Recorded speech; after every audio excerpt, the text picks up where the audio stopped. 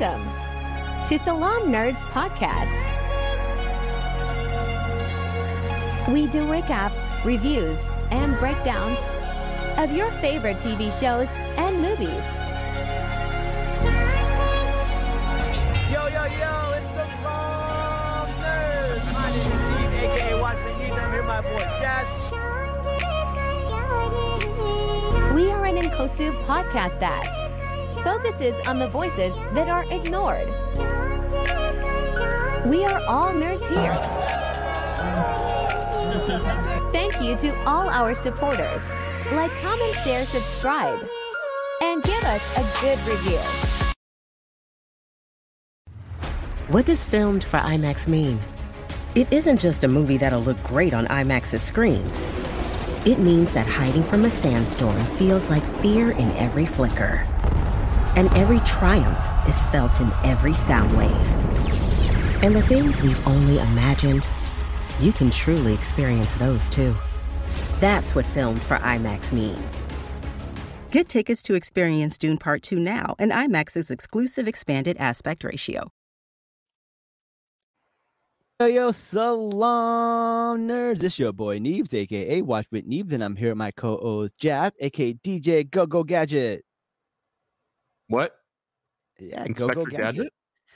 Maybe Inspector Gadget. Maybe there's another reference. Maybe we'll get into it. Maybe I'll explain to you why I did that.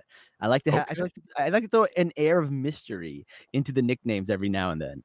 I am so confused, but okay, cool. All right. Well, listen, we're going to have a great episode for you today. This is going to be fun. We're going to be discussing the movie Oppenheimer, something I thought was really interesting. I'm an electrical engineer, so I've studied some of this in college. A lot of this was fascinating. So, we're going to get into the history, we're going to get into the science, and we're going to get into the Easter eggs, and it's going to be a lot of fun.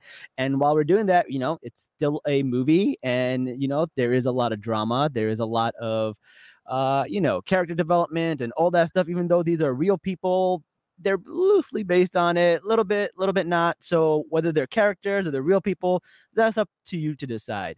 And we got joining us Rocky. Rocky's been on the show quite a bunch of times. Welcome to the show, Rocky.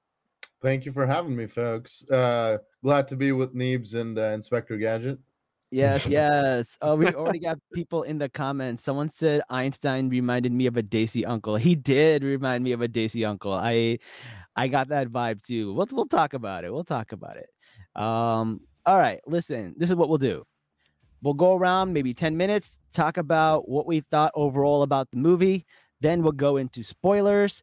30 minutes into this, we'll go to commercial break. 45 into it, second commercial break, and then we'll try to wrap it up in the hour. But I think we should do a commercial break after the non-spoiler section as well. Okay, we can do that. The only thing is sometimes Spotify doesn't let you put in a commercial 10 minutes into the show for some reason. So interesting, right? So we'll see how long spoilers go. If they go over 10 minutes, we'll do it then. All right, let's try to get people's opinions about the movie overall. Rocky, why don't you go first? You're our guest. Well, thank you for that. I had the privilege of driving to San Antonio to watch this movie. I live in Houston, for folks that don't know, and we do not have a single 70 millimeter IMAX theater in town. So I had to drive to San Antonio to go watch this, and let me say the 3-hour drive was absolutely worth it. I think it was an incredibly brilliant film, and one that we desperately needed for the summer. And I can't do much more than, sort of showering heaps of praise, and I'm sure we'll get into more of the technicalities as it goes on. But initially, I've seen it about 3 times now. It's really, really good. 3 times? Really, really God damn, that's 9 hours of your life. That's right. And it's 9 hours. That would be worse if I spent it living my life. Yo,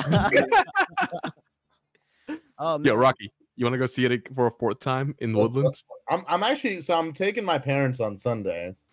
Wow. And so I'm down to go again after that. I'm slacking on Barbie, by the way. I've only seen that twice. So I gotta get that up. All right. Don't forget to check out our podcast on the Barbie. We did that yesterday, and it's already up. It's a good one. It's a good one. Hopefully, we can beat it. We're having Barbieheimer back to back, just like the movies. But also, can I just say what an incredible privilege we've had? Like 3 incredible summer movies in a row with like Mission Yeah. Impossible, and now Barbenheimer. The amount of A-list actors we've had in movies just this month alone is insane, right? Like, first of all, Oppenheimer is full of stars. Then we have the Barbie movie, which is full of stars, and then we have Mission Impossible, which is full of stars. Like, amazing A-list actors this whole month. It was really, really great to really see that. That definitely felt like Hollywood is back and cinema is back. Jack, Right during the writer's strike, right? during the writer's Hollywood's strike. back. Yeah. Awkward.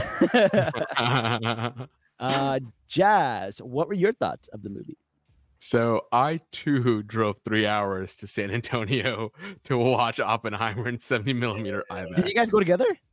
Unfortunately, no. Unfortunately, lame. not. I was a Yeah. little too desperate for Jazz. Functions more of a regular human being than I do, so he waited till he had time on his hands. I just drove. Yeah, I was actually gonna ask Rocky if I wanted to go again, but that month just didn't work out because he actually had work for the first time ever, right? And so Wait, Rocky had a job? Rocky has a job now. I do have a job, contrary to popular belief. People do pay me for stuff. Why I don't know yet, but I don't ask too many questions. Fair enough. All right, Jeff, Yeah. what were you saying? Yeah, so I did also go to see the 70mm production of it, and I want to compare it to the 4K IMAX laser that we do have here. We have all the digital formats. The only format we don't have is like the true film format here in Houston. Okay. So I do want to see the 4K laser one up in the Woodlands, and I am going to compare it to that later. But the 70mm version that I did see, oh my god, man! Like the details, the clarity, the contrast, just it was definitely a different experience. I didn't like the theater that much. I thought it was kind of dingy, but the image itself was amazing. Did you watch it at the AMC or did you go to Santikos? I went to the AMC. I went to the AMC. Okay. Yeah, it was inside a mall, and it's like they took a old department store and converted it into an IMAX theater separate from the AMC and all the other screens they have there. It's like you have to buy a ticket, go down the escalator, go down the hall, go down another hall, and then you get to the IMAX portion of it. It's so funny. I think that used to be a Macy's, if memory serves. Yeah, so I they might be converted. wrong, but I from what I recall, that it's also the place where they screened the Alamo movie. Interesting. So I watched the movie in Dolby Digital because I was doing Barbieheimer and this back to back, and it was the one where timing would work out. Also, I was in California at Comic-Con, so it was fun to see people dressed up in all the Barbie outfits, going from one theater to another. We definitely did Barbieheimer back to back. It was a lot of fun. I wore an army jacket over my pink shirt. So as soon as I come out of the theater, I take off the army jacket and then expose my pink shirt. So it was a lot of fun. I really, really enjoyed the experience. The hype, the memes, everything was incredible about this movie. When they released this movie, I did have mixed feelings about it, right? And I was like, okay, after watching American Sniper, I'm like, America is the only country that will show their soldiers killing civilians and innocent people and then make a movie about how their soldiers came back to America and felt sad about it. And this is pretty much the same thing, where it's like Oppenheimer kills all these people and he feels sad about it, and they make a movie about it, and they're probably going to win him an Oscar. It's really funny. So I was like, ugh, do I really want to watch this? But it's Christopher Nolan. I know it's going to be made really well.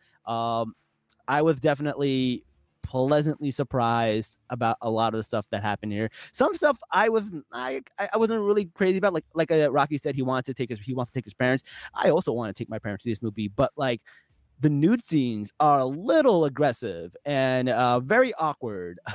So I don't think I will be doing that. I felt that was a little bit much, but we'll get into that. They last enough to where I can get by with it with my parents. Really? It's only for 2 scenes, and one of them is not actively a sex scene. It's mostly one where they're having a conversation. So I feel like that I can I've seen way worse stuff with my dad. A conversation shirtless, the breasticles are all out there, man. I watched Jodorowsky's The Holy Mountain with my dad. This is comparatively tame stuff. All right. Well, my parents are a little more conservative. Okay. I don't know. So we'll talk about that. So overall, I definitely love this movie. Great experience, great filmmaking.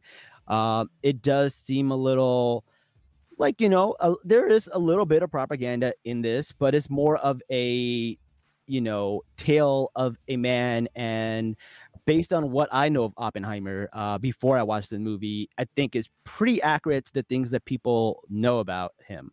So I didn't see anything where I'm like, oh, they totally ruined that. That definitely didn't happen. I definitely think a lot of it was pretty fair from the documentaries I've seen and the stuff that I've learned in my classes. But my classes were definitely focused more on the difference between fusion and fission, which is the part that I really like. So if you don't know, fusion is when two nuclei bond together to release a lot of energy, and then fission is what they just discovered at the beginning of the movie, and that's when you have one nucleus and you split it. So basically you split the atom, and it goes into a chain reaction.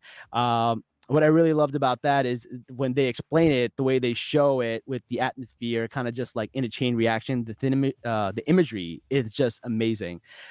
Definitely love this. Fusion is something that is not invented yet, because in order for us to make something with fusion, we would need like 1,000,000 degrees, which is like the temperature of the sun.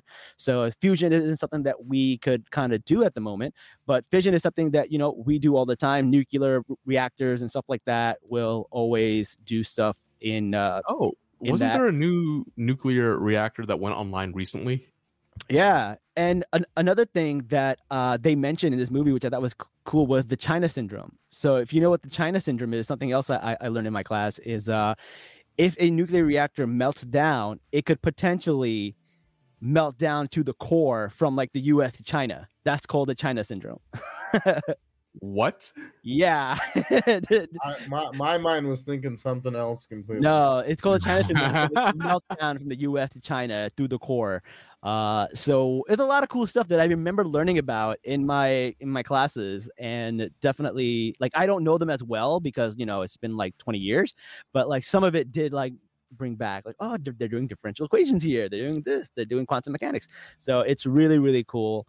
I really enjoyed this movie from the standpoint of someone who likes history, someone who likes engineering, and then there's someone who likes the work of my colleague Christopher Nolan, who I was worked on a movie with. I was an extra in the Dark Knight Rises. Calling him a colleague. I called him a colleague. I love it. He directed me. He told me to slow down when I was running away. That counts, guys. That counts. Sure. But I did thought you couldn't catch any other country making a movie like this. No one's going to make a movie about how Osama bin Laden felt sad after 9/11. No one's going to do that. So you know what? That I would love to see that be the next Nolan project. Can you imagine? Just bin Laden. Imagine? It's crazy. But yeah, had a little bit of mixed feelings, but I'm very happy I watched it. Someone's like, Anib, take it easy. I don't know if that's in reference to my Christopher Nolan comment or my Osama bin Laden comment. I don't know. We're getting canceled. Oh my god. I'm glad to be here to witness it. Listen, I ain't even the whole time I thought it was gonna be you. Yeah, I ain't even suddenly it's gonna be neat. This is incredible. Listen, man, there's a lot of white savior in this movie, so we have to bring it down to a level. We got to call some things out. I just have to say what I have to say. All Actually, right. Yeah. Like, don't you agree? This is. No, there was one specific scene that I had a problem with, but we'll get into that soon. I do think Christopher Nolan has a sensitivity chip missing when it comes to people of color. A lot of his movies, number one, don't have a lot of people of color. Also, he whitewashes a lot of characters. If you go to the Batman, Talia, Ra's al Ghul, Bane, all been whitewashed. And then if you go to Dunkirk, they left out all the Daisies who were there under the British Army. It was a big part of Dunkirk, and he just completely left that out. So I do think Christopher Nolan does have a little bit of a blind spot when it comes to representation. And first time I saw him have a lead that was of color was Tenet, which I was like, all right, cool. Well, he's finally getting it, right? And then he's like, yeah, I'm gonna make a movie about the 40s and the 50s, so all white people again. No one can call me out on it. God damn it, Rocky. All right. Now that we've evened the playing field, now we can start praising the movie. We can't just be all sunshine and rainbows. We can start praising the movies now because there's gonna be a lot of praising for it. The movie starts off with oh, by the way, spoilers. Ooh, should we go to commercial? It's over 10 minutes. Yeah, we can do commercial now. All right, guys, we are going to commercial. So, and we're back. All right, guys. So we are back, and we are going to start going into the movie. So we will be having spoilers. If you do not want to be spoiled for the movie, give us a like, give us a share, give us a great comment and review, and then come back and watch the podcast. It'll be fun. All right, the movie starts off with Oppenheimer in school, and he is actually not a great student, which is actually true. He was actually a great theorist, but he was not a good engineer. He couldn't do things physically. So he's like failing this class, and he's probably one of the worst in his class about it. And he gets so much shit from his teacher that he tries to poison him with an apple, a cyanide apple. Now, in real life, when the story is told, it's not cyanide, but Christopher Nolan was like, all right, what's the most easiest poison that people would understand? Cyanide. Yep. So he used cyanide. I heard that Oppenheimer's grandson was annoyed at this part because he thought that part is a little fabricated, but there is some documentation of somebody said in some interview or something where this did happen. Whether that person made it up or not, who knows? But I thought that was really good. Also pretty good imagery of using the apple and poisoning it and then having him instantly regret it, which is kind of like setting up the movie and what's going on here, which I thought was really, really cool. And then he also gets to meet Heisenberg, which Heisenberg, yeah. First you met Niels Bohr, and that was the guy who was gonna get poisoned. I was like, oh shit, Niels Bohr was gonna die this way. I was like, I don't think so. Yes, that was wild. And then they meet Oppenheimer, Heisenberg, which everybody knows from Breaking Bad, but engineers probably know him from the Heisenberg uncertainty principle and all of that stuff that he does, especially people who take in chemistry. Very cool to see that. What were your thoughts about Heisenberg's early years in Germany? Rocky. So first thing I will say is that opening shot of him looking at the water ripples in the rain was probably one of the greatest shots I've seen this year. Just in terms of thematically, how it recaptured everything at the end. Just a stunning opening shot of rainwater reflecting the nuclear chain reaction. And I'm sure as an engineer, you can give us a lot more insight into that. But I think what I liked most about this movie is when it sort of started, I was hooked in because I knew it was going to be a talkie film. But I think smartly, as I guess Nolan always does, he's intercutting between three different timelines. And, you get the sort of traditional biopic of him just, you taking you through the steps one way or another of his life. And then you get the Manhattan Project and everything that happened at Los Alamos and all that good stuff, which is the centerpiece of the film. And then you get that beautiful third act heel turn. It's based on a book called American Prometheus, something I read in high school ages ago. It's a very good read. It is lengthy though. It's a pretty long book, but it's a very good read. It's a pretty fast read. I would say it's pretty engaging from what I remember, but I think nerd. Yeah. Why do you think I'm here? Right? The name of the show. I'm sure the listeners had no idea why I'm doing this recording at almost 10 p.m. Yeah. Oppenheimer. Well, speaking of Prometheus is, where they talk about he gave fire to the people, and because of that, he was punished. And it's kind of supposed to be what is represented in Oppenheimer, which I thought was pretty interesting. And they started off with that quote or that line about who Prometheus is, which I thought was pretty cool. Also, since Jazz, we did get to see in 70mm the actual film projection, the film stock. I guess it's about 11 miles long. The reel. Yeah. So, so I guess to give a bit more on the technicality, it's really hard to shoot in 70 millimeter IMAX for the most part because the cameras are really big and they're really noisy. So they're usually reserved for nature photography. So what Nolan and Hoytema, who's the cinematographer, what they did was they essentially took it and started to do a lot of intimate photography. So a lot of what you see, especially in the scene where, and I'm sure we'll talk about this more once we get there, where, you know, people are chanting and clapping post bomb, when, you know, the camera really focuses in on a heavy close-up of face in the background. You know, it's sort of really interesting to see that blown up, and you really get to see the textures on an actor's face. And film composition projected, for the most part, you will get a resolution like you've never seen before. I mean, I heard they had to do that for the black and white scenes too, and that wasn't invented yet. They had to invent that or something.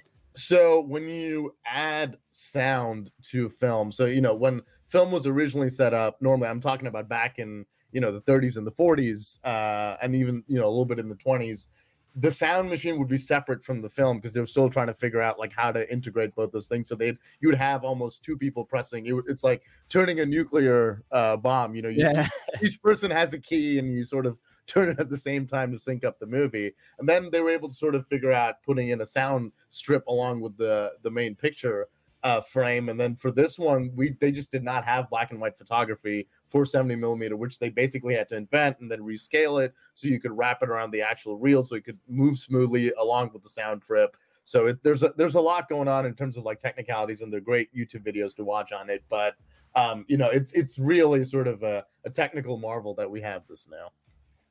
Fascinating. Cool. Jazz, what about you? What were your thoughts about the early years of Oppenheimer?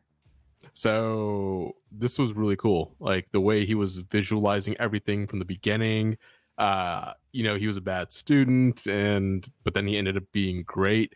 Something I relate to because I was a horrible student, and then now I'm actually moderately successful. So you're great. Tutti great, you're very great. Yeah, no, but like I'm not joking, man. I was a bad student. At the end of my sophomore year in college, I almost got kicked out of UH. Okay. Like, yeah, I almost failed out. Like that's how bad I was. Did you poison the professor? No. I actually liked my professors. They were great. So if you did that, you could have been building the next bomb right now. Whoa, easy there. Down, guys, on this podcast. Let's take it easy. We're getting canceled for sure. One thing that they don't mention is how privileged Oppenheimer was. He wasn't like this poor guy who got into like a school on a scholarship. His family was very rich. His mom was an artist. His dad was in the garment industry. They were very privileged. They were very rich. But he was still like a very unique kid where he would go to camp and like the kids wouldn't like him, but he would also bully a lot of the kids too. So it's kind of like a two-way street. And one time they locked him in a freezer and covered him in like green paint, like his whole body, like even his genitals, like crazy. So like he had some trauma as a kid for sure, but he was also rich. So his family was able to like put him in the best schools and get him the best education. And a lot of that came... Send him to Europe or college. Well, he went to Europe a lot because a lot of it is because he didn't like the people in the US who knew him. So he went there to reinvent himself. And that's where he got the hat and the pipe, and he came up with this like whole new image in real life. That's actually what happened to him. The United States, we also didn't have like a quantum mechanics program right at the time. So if you wanted to study theoretical physics in general, Europe was the place to go. Yeah, absolutely. In fact, there was the first Pakistani to ever win a Nobel Peace Prize was actually there in Germany for that too. So that was really, really cool. I don't know if you guys, I forgot his name, Abdus Salaam, I believe his name is, which is a really interesting story because he was like supposed to be Pakistan's biggest hero, first Pakistani to ever win a Nobel Peace Prize, and Pakistan wouldn't claim him because of course not. Yeah, because he was Ahmadi. So they were like, you're not really Muslim. So on his grave, they have written the first Muslim to win a Nobel Peace Prize. And like people came in and they like erased Muslim on his grave. Like that's bullshit. Yeah. So he's just the first person to win the Nobel Peace Prize. Yeah. Well, he's It's technically like still the first Pakistani, but Pakistanis and Ahmadis, and they have issues with that. it's not But even just the Ahmadi community. It's like also like look at Malala Yousafzai, right? Like Pakistanis yeah, hate her. Like they we just do. hate ourselves for some reason. It's so dumb. It's not that they hate ourselves. It's just that there's a lot of people who believe conspiracy theorists, and they believe she's part of the U.S. government to kind of make Pakistan look bad, and she's like a puppet and a ploy for the West. And it's just really dumb and really bad. But yes, Malala is the second. So shout out to her. So we got two, which is pretty dope. So definitely like that. All right, now let's go back to the movie. In the movie, this is where we start seeing stuff in black and white and color and go back and forth. Now, a lot of people were a little confused about what was black and white, what was color. Because when we see Cillian Murphy, he is in color, and it's the past. It's everything that's happening in his like school in Germany. But then when we see Strauss, it's in black and white. And then when we see him again making the bomb, it's in color. So it's very confusing to a lot of people. And then like obviously, you pretend like you knew it all along, but you go back online and you check what happened, and they say that it was because it was different perspective. One is from the perspective of Oppenheimer, the other is from the perspective of Strauss. And a lot of that is because Strauss, it was a kind of person who would see everything in black and white. In terms of like what someone's doing is wrong, what someone's doing is right. So I thought that was really interesting. And then in the beginning, they're in Princeton, shout out New Jersey, yay. He gets a job there. Strauss talks about being a shoe salesman. And then Oppenheimer calls him a lowly shoes salesman. And he goes, no, just shoe salesman, which is a hint to how the rumor is in real life that Strauss was actually really offended by a certain off-color comment that Oppenheimer made about him, and he held that grudge. It's like that Michael Jordan meme. Like, I took that personally. that's what happened with Strauss, right? And then Oppenheimer would humiliate him again at the Isotope court hearings and stuff like that. So man had a grudge. Man will hold a grudge. But I did like the scene where he goes and meets Einstein, and all the memes came out saying like, this is like the Avengers for like people who can do math. And I thought that was hilarious. He did make that scene so cinematic and so serious. Just Einstein there with his hat blowing off and him picking it up, and you're like, they're assembling the Avengers. This is what's happening. I mean, it must have been a dream scenario for you guys, because you got them, you got Kenneth Branagh as Niels Bohr, you got the German actor who's actually from the Zack Snyder zombie movie that came out a couple years ago on Netflix. I forget the actor's name, but who played Werner Heisenberg, and you've got Jack Quaid playing Richard Feynman. Right.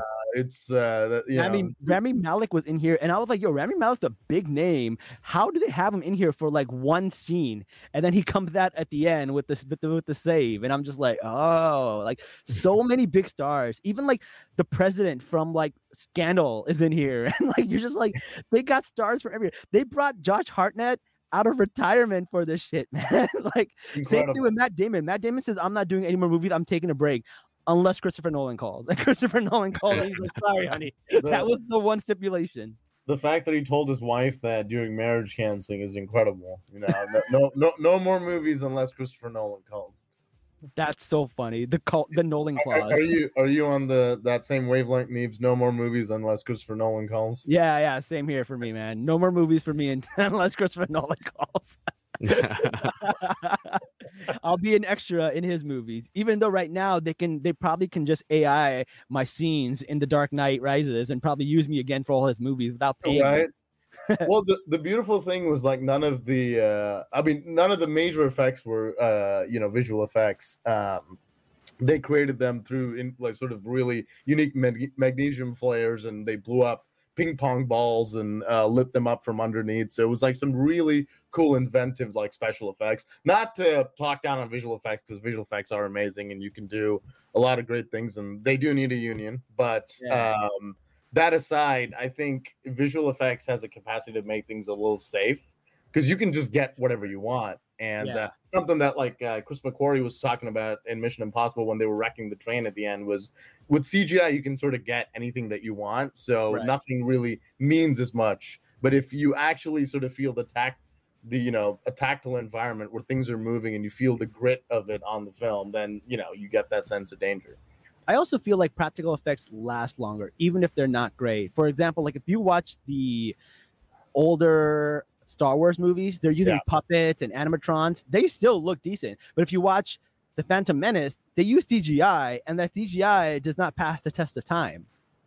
There's a John Frankenheimer film from the 1960s called The Train, where it's just two trains that like collide against each other, and it's real, so it looks incredible in black and white photography. And that's if it's real, it's always going to look incredible. Because there's no replacing it. Right.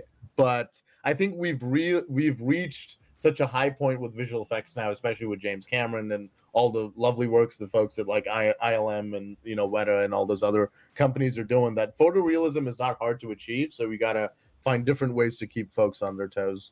Yeah, Brown Boy, it looks like PS1 graphics. Yeah, you don't want it to look like PS1 graphics. Well, counterpoint there. Peter Jackson's Lord of the Rings trilogy, stunning visually. Yeah, stunning. And that was from 2003 with CGI. Well, they actually built models for a lot of those shots. It was a composite between like actual physical models plus CG. Whereas the Hobbit movies, they were all like 100%, almost close to like 90% VFX. Even the Hobbit trilogy was amazing though. Like it didn't look bad at all. But then, depending on which corner of the internet you visit, that can have. Fair. All right. So moving along, later on in the movie, Oppenheimer starts going to these parties. He meets a lot of people. His brother, who is a communist, his brother's wife is also a communist, starts introducing him to people.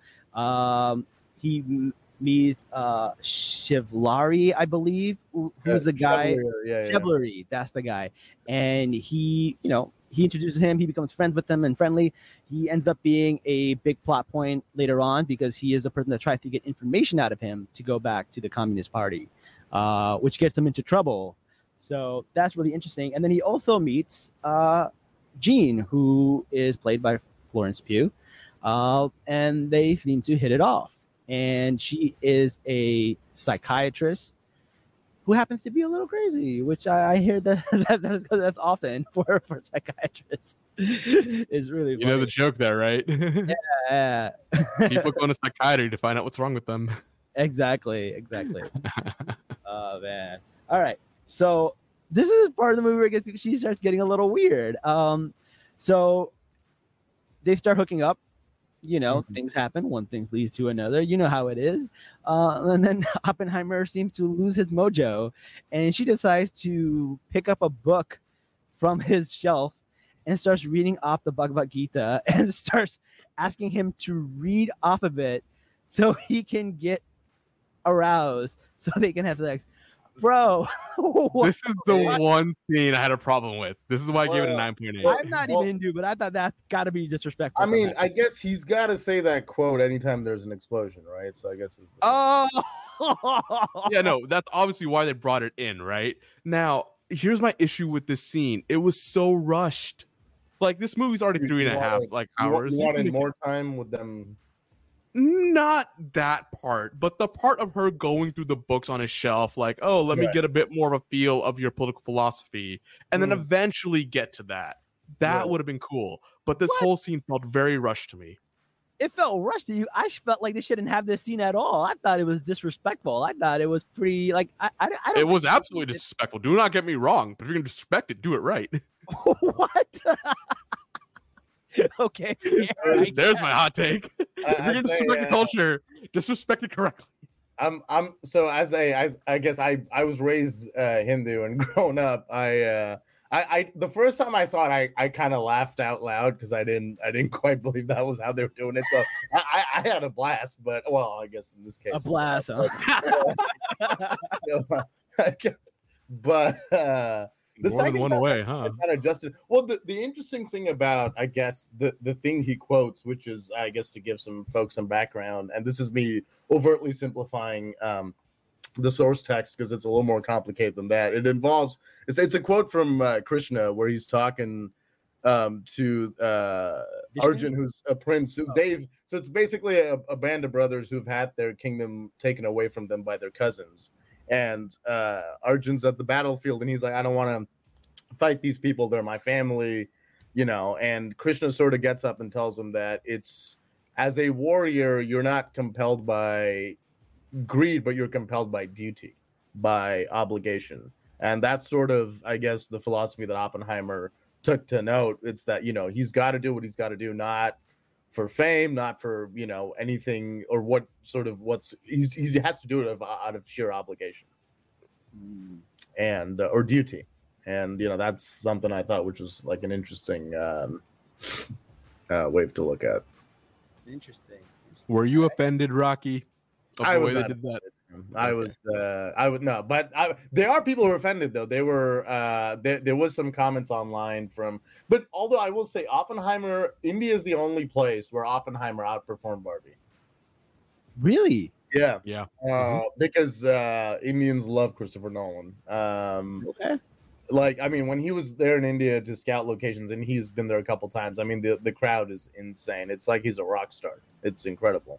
Makes So sense. he's it's the only country where I think, or I'm pretty sure it's the only place where Oppenheimer's. I mean, I wouldn't be surprised. Most of the, you know, South Asian subcontinent had Oppenheimer beating out Barbie. Same with the Middle East. Yeah. Yeah.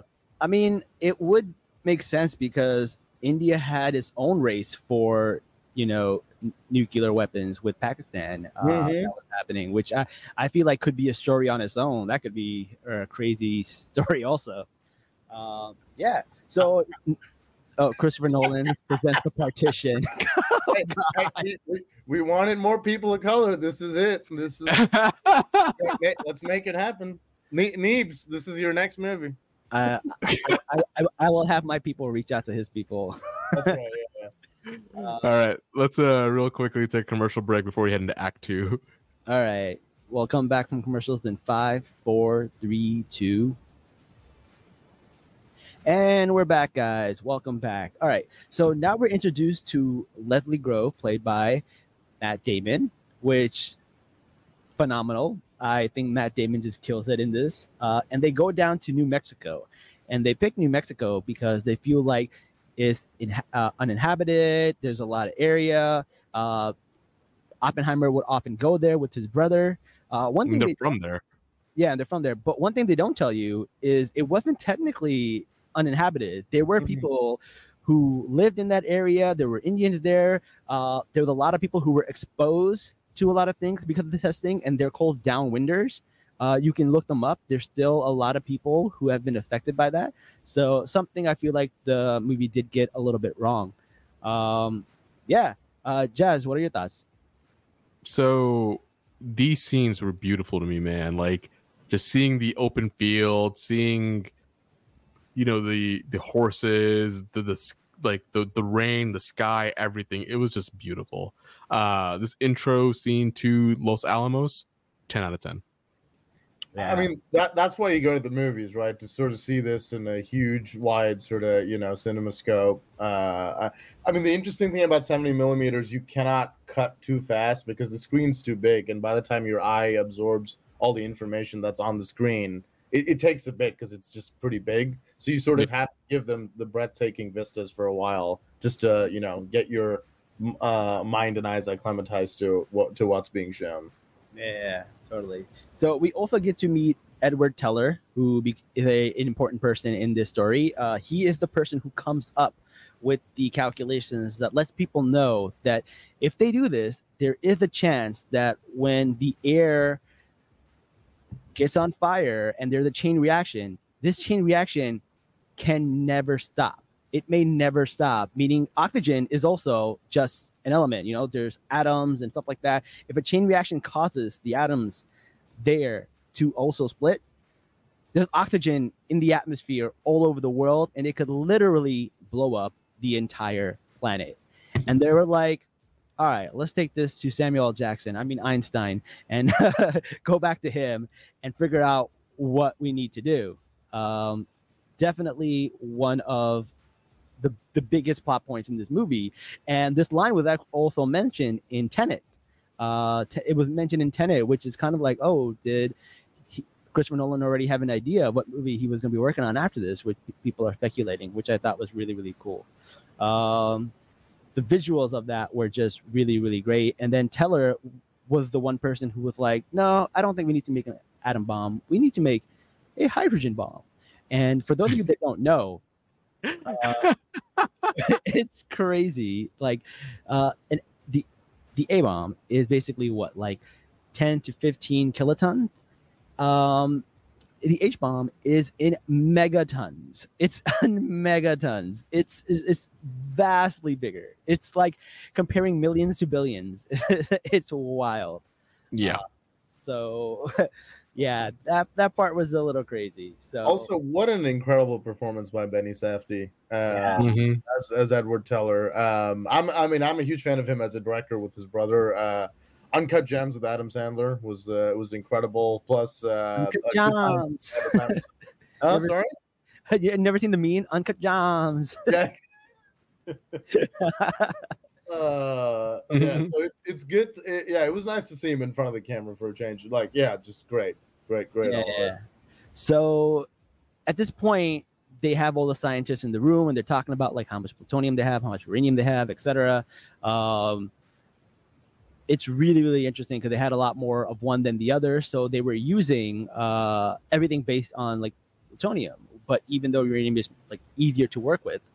And then when they were building this thing, they would not use the word bomb. They would use the word gadget, which is why I called Jazz Go Gadget earlier in the episode. So they wanted to disassociate people's feelings. Because I'm the bomb.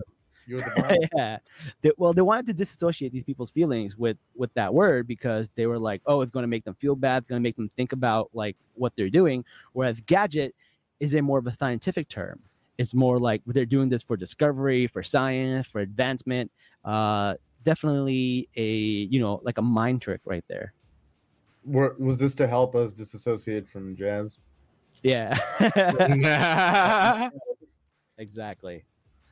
All right. Nice. We also noticed that Leslie brings in Klaus, who happens to be the leak. So the leak who gives up this information to the Communist Party, the Soviets, was actually not even brought in from Oppenheimer, which is ironic. But yes, and then at this time, we also see this meeting in black and white where Strauss and Oppenheimer meet. And it's in black and white, so we have to assume that it's from Strauss's point of view. So from what I understand from what Christopher Nolan said, the color portions of the film are supposed to be from Oppenheimer's perspective, like a biopic. The black and white stuff is supposed to be an objective measure of like both characters, which is why he sort of tears them both down at the end when it all sort of comes together. Okay. All right. Based on what he said, but Of course.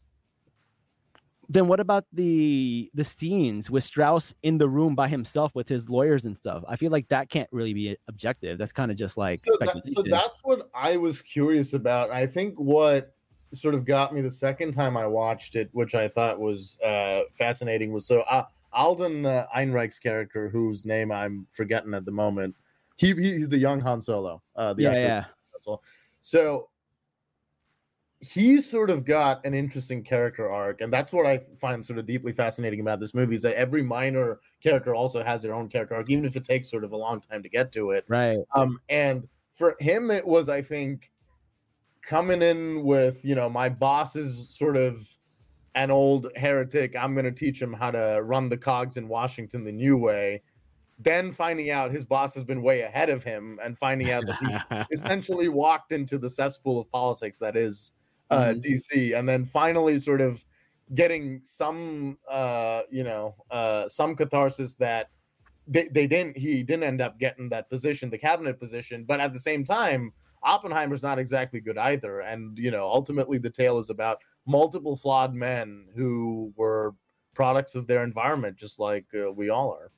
What's really interesting is these scientists were treated like rock stars back in those ages, right? You never see that now. But yeah, these guys, Oppenheimer was on Time magazine. He was a rock star. His pipe, his hat, his eyes, those were like signatures of him, which I think is really, really interesting. And yeah, people were crazy like about these scientists, and it was a big deal. which is why he kept on, having these affairs, and he was a philanderer and all of that stuff. And when his what is it, mistress, I guess she would be. Oh yeah, Jean Cadlock. Yeah. When she dies, is such an incredible scene because she commits suicide and she puts her head down in water, and then she takes these pills, and then she puts the pillow on the floor. But then for a brief second, you see this glove on her head. And like, that's 1 second is supposed to make you believe that maybe it wasn't a suicide, that it was murder. And that's real life. Her brother speculated and said a lot of times that he think the American government killed her because they wanted Oppenheimer to focus on the gadget, and they wanted the communist element away from that. For those two reasons, he thinks that they did it.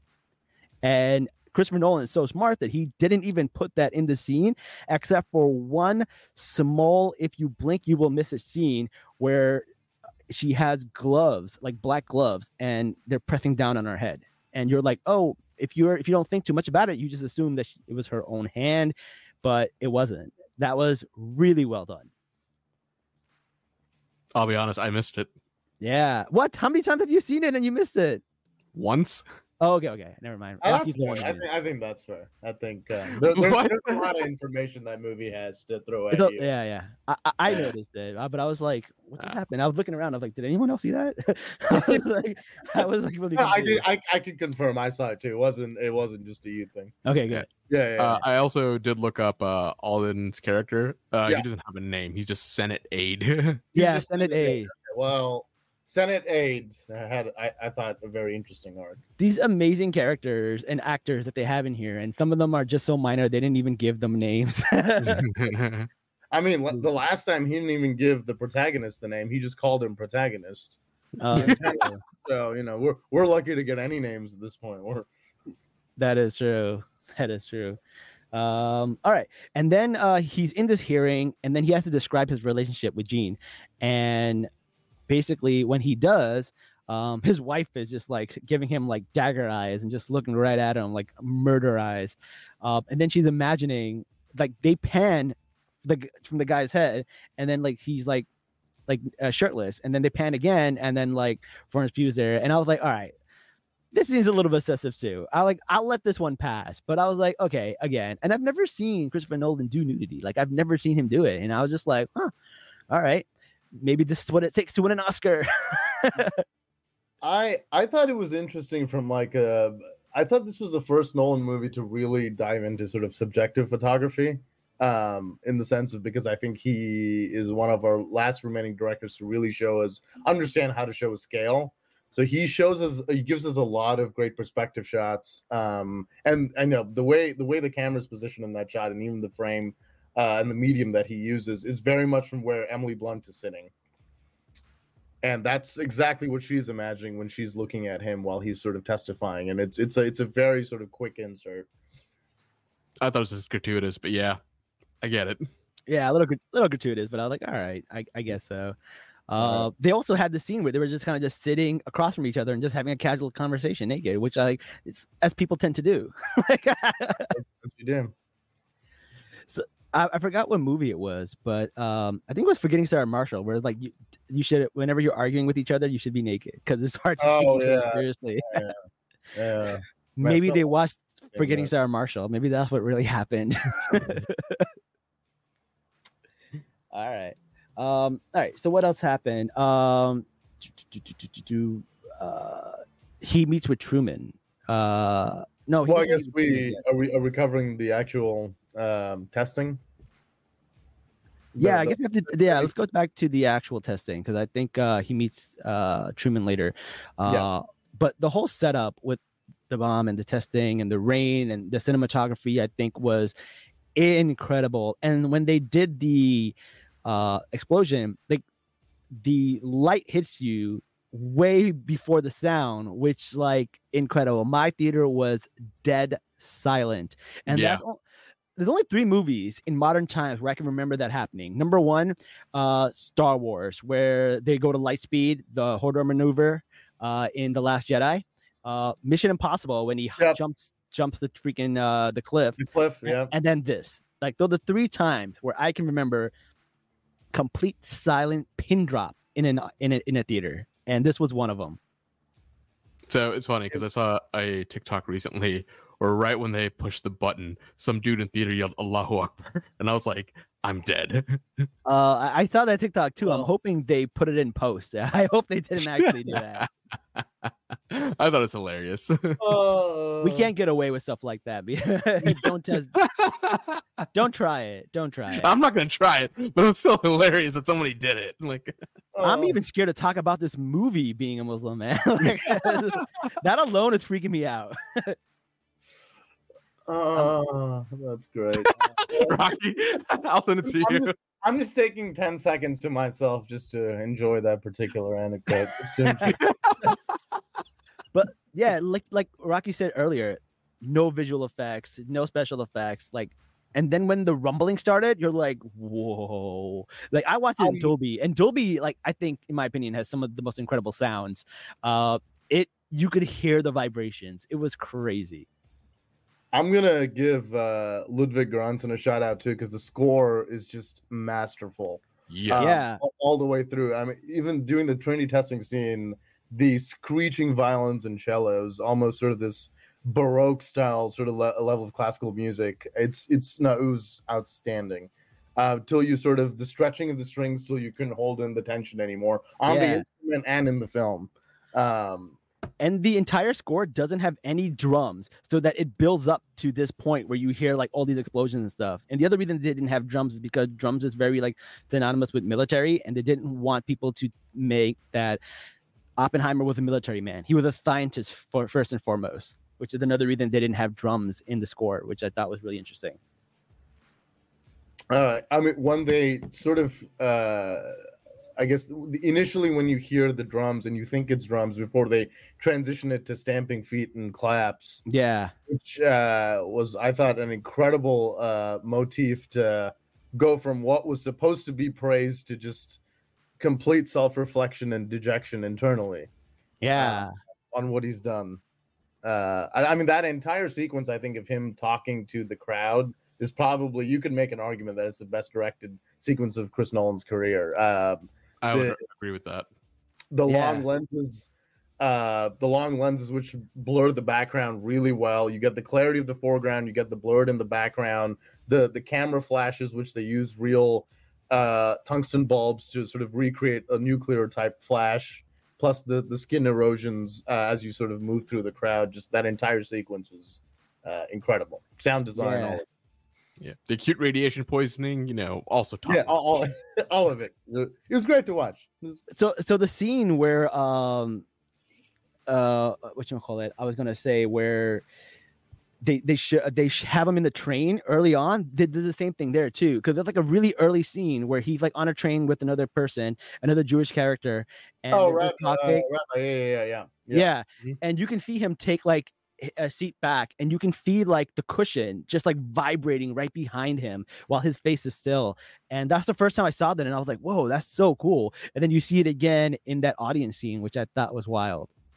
And you're not going to really get that level of scope because they're using what's traditionally lenses that are used for, again, like to photograph nature and these giant vistas and pushing them right in the face of the actor. So you're getting sort of incredible intimate photography of the human face and human textures to really get that, drive home that emotion. It's great. Yeah. True. We got to learn what the skincare routine is because their skin was immaculate. All right. So at this point, so let me ask you, does the speech that Oppenheimer give in front of the crowd, does that happen before he drops the bomb or after they drop the bomb? It happens after they drop the bomb. Okay, so let's go back before they were dropping the bomb and talk about like the Harry Truman conversation where they're trying to decide where to drop the bomb, and they're just so casually going like, not Kyoto, me and my wife honeymoon there, which is actually a line that was ad-libbed and is also a real life thing that happened, which is wild. One of the actors, I believe, like read in his research that this person did that. and they just threw it in there. That's crazy. I mean, talking about calling out white people. I mean, that was the scene for all of us right there in terms of, yeah, we honeymooned there, so that's probably not a good spot to drop that one. Might be going back. Well, I mean, historically speaking, Kyoto and Tokyo were mostly destroyed by this point from the carpet bombing they were doing. Yeah, that's true. That's like, true. I mean, it's like, it sounds like, oh, it's already dead, so why bomb it? Like, no. Just to bomb more people. Like, it sounds bad, but like that's exactly what happened. No, Jazz, that is exactly what happened, but there's more to it. So this is the thing that the movie got wrong. Oppenheimer was a lot more involved in the decision of where to do that. They had decided where to drop the bombs before they were carpet bombing. They did that on purpose because Nagasaki and Hiroshima are so flat. They wanted to understand the full force of the bomb. They didn't want a land where like there'd be mountains and stuff like that. They needed a flat land so they can demonstrate how powerful the bomb is. So they purposely did not bomb any of those areas because they wanted people to see how powerful this bomb is. And Oppenheimer was the person who came up with that idea. So he was very much involved in that. And I think Jason Clarke's character, was it Rob something? I forget his last name. He plays the lawyer at the deposition at the end. He makes a mention of that at the end of the film where he talks about you were involved in picking the Roger Rob. What's the word? Roger Rob, sorry. Yeah. What's the I'm missing the word. Targets. There we go. And picking the targets for where to for lack of a better phrase, deposit the A bombs. Deposits. Yeah. I'm dead. Listen. How about we take a commercial break real quick? All right, we'll go into commercial break and then we'll come right back. So commercials in 5, 4, 3. And we're back, guys. All right. So we did talk a little bit about the scene in where Oppenheimer was talking to the audience and telling them that everything was successful and we did this and we brought our boys back home. And that was a real reasoning for a lot of the stuff that he was doing because he was a Jewish person and we can't discount his Jewish experience because he knew what the Nazis were doing there. And there is a line where they say, I don't know if we can be trusted with the bombs, but we sure as hell knows the Nazis can't. Right. And I was like, wow, okay, fair. But the Nazis had already surrendered by the time the bomb was ready. And they were just itching to use it on somebody. They were looking for an excuse to use it. And then Pearl Harbor happened, and they were like, okay, now Pearl Harbor happened, but way before. Yeah, before. But it gave them an excuse, or just to say, okay, we can do something, right? Right. Yeah. Right. And then after he uses it, he seems to have this little, change of heart. And a lot of people were like, well, now that you're the big rock star and you're the father of atomic bomb, now you change your mind. Now you want to do this because you don't want someone else to get bigger credit and stuff like that. So that's a lot of the stuff that they're saying, which they were already starting to develop the H-bomb, which is what Strauss wanted. And then we see a lot of the stuff where Strauss wants to get his, I believe, his security clearance, removed, and all of that stuff is happening. What were your thoughts about the whole court case between Oppenheimer and Strauss part of the movie, Rocky? I thought it was fantastic. It's sort of borrows heavily from sort of Oliver Stone's JFK, very procedural stuff. It's incredible. And I think what I liked about it is I had a bit of a background, and I was talking to a friend of mine who had not read the book and did not have too much context with the characters, and they sort of said that, look, when the Trinity test happened and then, there was the aftermath, and after he met Truman, there was a little lull in the film. And I was wondering why it's dragging for so long. And then it was sort of like the heel turn in the third act that brought the film home, and which was, he's not a hero and perhaps he's not a villain. It's more of humans are a little more complex than that. They're, you sort of, when you're in the midst of something and you're so project focused, you don't tend to think of, the causality of events until much after and what happens then.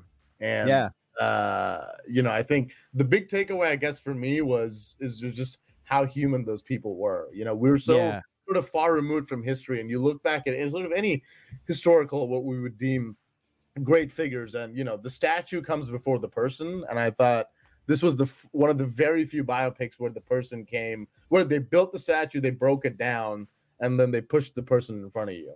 Yeah, I also feel like it also had a lot of social network vibes, where like you see like, right, you see the Mark Zuckerberg character in front of a court, and then you go back and find out what's happening, and you keep going back and forth between that. I thought it borrowed a little bit from The Social Network, which is one of my favorite movies, and I really, really liked that. I thought that was really, really cool. I like how Strauss orchestrated this whole thing, and at the end we find out that he screwed himself just as much as he screwed over Oppenheimer, which I thought was interesting. We got Rami Malek's character coming in at the end to kind of just like testify against him and kind of just turn on Strauss, which I thought was pretty interesting. What was your opinion on that little twist? Which, like, I mean, it is history, so it's not really a twist, but like, it's still a twist. No, it's great. I was sort of, I guess it's been a while since I read the books. I was wondering where Rami was going to come back, because I was like, he's won Best Leading Actor. There's no way they're using him for just 2 minutes as a background actor. And then he came back and did the monologue. I was like, okay, so here it is. Okay, so he did his. I thought it was great. I think it was like photographed really well in terms of like keeping things sense. Also, like, just incredible job on the editing. I mean, there's a lot of information to pack in this film over 3 hours, and like, Tim Burke, the special effects guy, like, incredible job. I mean, just the whole technical team all around, I think, was just like incredibly impressive. Like Jennifer Lame, who's the editor, she's done she's done Wakanda Forever and a couple other projects as well. She's one of the best, I would say, in terms of understanding tonal quality and in terms of understanding mood. Just to pack all of this into a 3-hour feature is incredible. She's something. Yeah. Well, Jazz, what do you think about the way it ended and the way the whole court case ended? So there's a reason we're gonna get a Captain America shirt today. And because we won. It's not because we won. Yes. USA.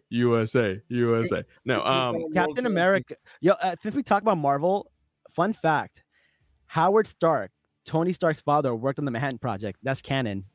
That's canon. Yes. Yeah. But anyways, the reason why I'm wearing this shirt is like, back in the day, everyone really did put country above, your friends and everyone else. Like, for that betrayal to happen, he absolutely put the country before anybody else there. Because, I mean, he really would have died in that era and he could have gotten away with it. But Rami Malek's character, like, straight up, he gambled and the country was better off because of it.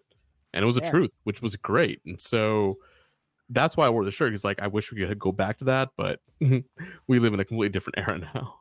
Well, fun fact, his security clearance, Oppenheimer, was just reinstated back in 2022. Oh, so he can go back now. That's well, cool. He can't go back now, but like posthumously, whatever it's called, it's more symbolic. It's more symbolic. It's not like he could be a zombie and have his clearance back. Hey man, they just gave us aliens, so zombies are next. Zombies are next. I mean, remember the bath salt incidents in Florida? You never know. Let's get him back. Wasn't there an Einstein quote that I do remember where he says, Oppenheimer's fallen in love with a woman that just doesn't love him the same way and has rejected him, and that's the U.S. government. Or there's a quote to something similar to that. Yeah. Also, when Oppenheimer does his speech and he leaves that building, and then Einstein pops out behind a bus. I was dying. It was very Captain America in Infinity Wars. He just was behind the bus. It was so wild. I love that scene. Also, I can't believe we haven't talked about this yet, but Robert Downey Jr., man, incredible. Oh, phenomenal. if anybody doubted that he could act, then man. I'm so glad he's back making real movies again. This is lovely. What are you think Tropic Thunder isn't a real movie? That's fair. Tropic Thunder is incredible. I will defend Tropic Thunder to the grave. Tropic Thunder is a stone cold masterpiece. It is. Be careful with the blackface there. Well, that's the point of the movie, right? That's yeah. I love new people discovering Tropic Thunder and like having the initial freak out and then sort of He's the dude playing a dude disguised as another dude. Man. So we Jr. introduced him at his I guess the Oscar reel when he was nominated for Best Supporting for that role. Incredible. Oh my god, that's just hilarious. All right, let's move forward a little bit. So we go back a little bit into the future, and we see Lyndon B. Johnson give Oppenheimer an award. Teller's there. He shakes Oppenheimer's hand. Oppenheimer's wife would not shake his hand, which is actually something that really happened in real life, and he wrote about it, and he was really sad about that. Oppenheimer also, he said to Oppenheimer, "I'm sorry," and he goes, "Based on what you said, I don't even know what that means." So that was like a comment that Oppenheimer said to him. So it's really interesting. And then we have like this dope ending where Oppenheimer and Albert Einstein, they go back to that flashback once more, and you finally find out what they were talking about. And he goes like, "When I came to you and I had these calculations and we thought that we could, destroy the world." And Einstein goes, "What of it? I believe we did." Close. Just wow. Phenomenal. Wow. What a way to end it. And that score, man. That I believe the initial track is called "Can You Hear the Music?" I think it's the end of that track. But yeah. Someone said like, "Is there an end credit?" And then like someone replied, "Yo, we're living it." Accurate. Yeah, I mean, like part of it is a biographic, but there are parts of this where I'm like, this is a horror movie. It's almost like horror-esque, which is pretty wild. I think what I'm really glad about is that not only are people watching it and people are talking about it, I think Barbenheimer, the whole concept is great because we don't really get too much counter programming for adults anymore. And, I was sort of scared when this was first announced that like people would not go watch it. And I'm sort of the opposite of the gatekeeper where I want people to like watch the stuff that I watch and talk about the stuff that I watch. And so now that's finally happening. I was, over at like a couple bars the other day and I was hearing people talking about the film, discussing it. And I was just like, couldn't be more thrilled. I'm looking at this comment by Brown Boy Wonder. He goes, "The atomic bomb will return in World War III." like an Avengers credit. It's happening. Oh my god, that is so funny. All right, can we take bets on who's gonna start World War III? Is it gonna be Russia? Is it gonna be Pakistan? Is it gonna be maybe someone will play you in the movie names. Maybe that's what will happen. 'Cause you're an engineer, so you might be called up to head this thing. True, and then I'll have to have like the feel bad these, and then someone can make the movie about me. Do you have a lot of left leaning political beliefs? I am a very centralist person. I'm somebody who's like, hey, you give me some good points and I'll switch. You give me enough good facts and I'll switch teams. That's my motto. There we go. So you're in the clear. Your security clearance should be fine. Yeah. The government wants me to be this way. I'll be that way. As long as it didn't go against like my core morals, really. But yeah, no, that's the problem, Neebs. You gotta get rid of those. Yeah. Well, speaking of core, like an apple has a core. I like to go back to that apple imagery where he's like, he puts the cyanide in the apple and it becomes dangerous and then he regrets it. And this is something that basically happens. And like the apple is basically knowledge. And he puts this bad thing in the knowledge. And now everybody has this knowledge to kind of do this. Like once you put the genie out of the bottle, there's no putting it back in. And the thing is, the only saving grace they really had was that if they didn't, the Germans would have done it first. I don't know, but he is actively. No, that's facts. Yeah, I mean, it is facts for sure. So I think there's like two sort of moral quandaries. I think the first question is, should we have built the bomb? And the second one is, should we have used the bomb? Yeah, those are two separate questions. I think it's almost as a, you can have a tool in the toolbox, but you don't have to use it. Yeah, especially when the war was won in Germany already. So I don't know. Yep. We'll see. We'll see. All right, we're gonna go to one last commercial break, and we're gonna come back with Easter eggs. I don't know how else to explain that, but Easter yeah, eggs. There's Easter eggs in this movie. As an engineer, there's some science Easter eggs. There's some like cool information here. So we'll be back in 5, 4, 3, 2.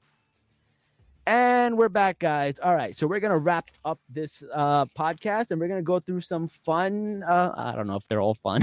some of them are fun. We have the best descriptions of this movie. Oh man! Great fun stuff. All right. Let's see. Let's see. Okay, so the scene where Oppenheimer is basically doing the speech and we see people's like skin coming off, that's his daughter. That's Flora Nolan. Yeah. That's a cool fact.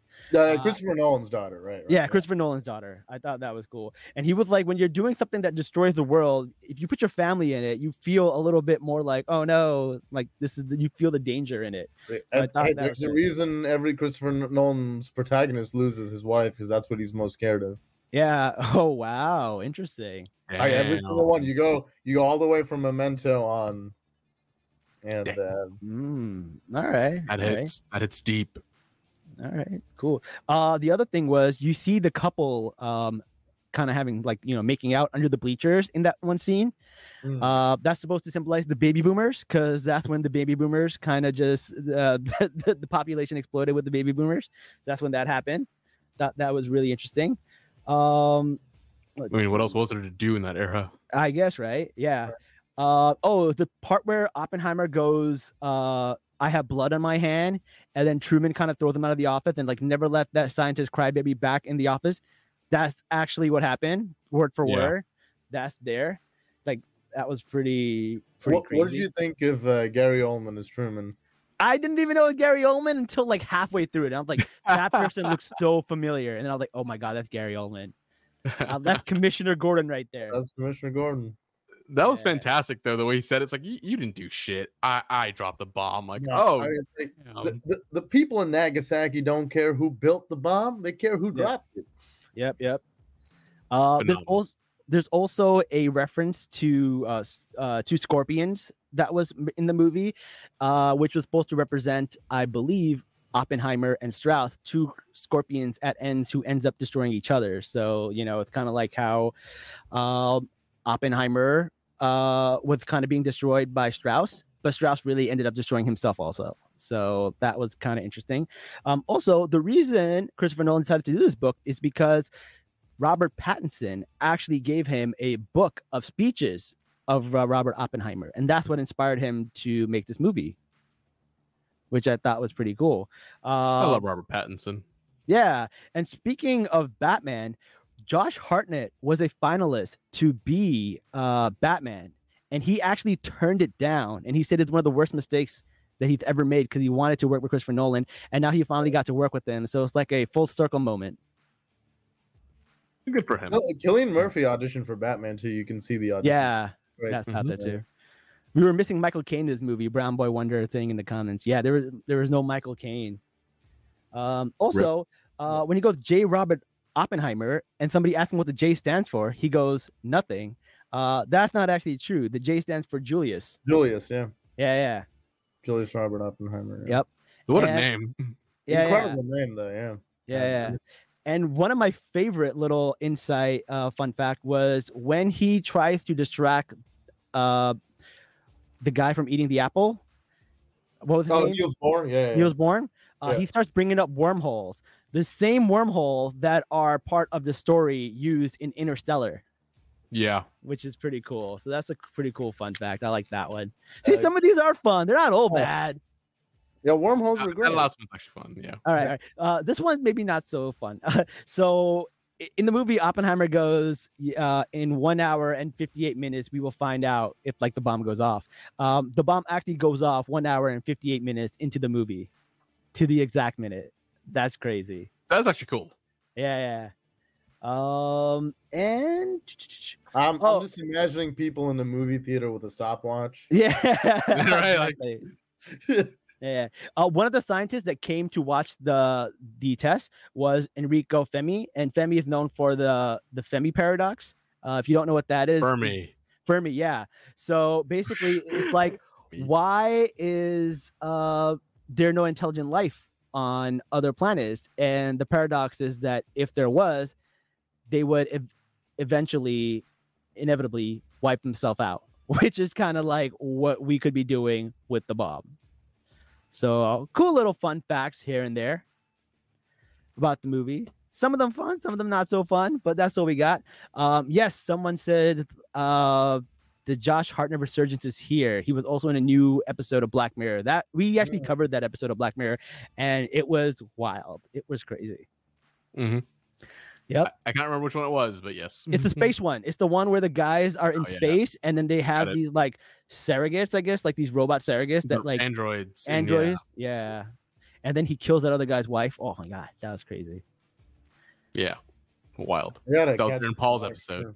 Yeah. All right. Well, that's all we have for this episode. Anything else that we did not cover? Is anything else you guys want to say that we haven't covered yet? Rocky.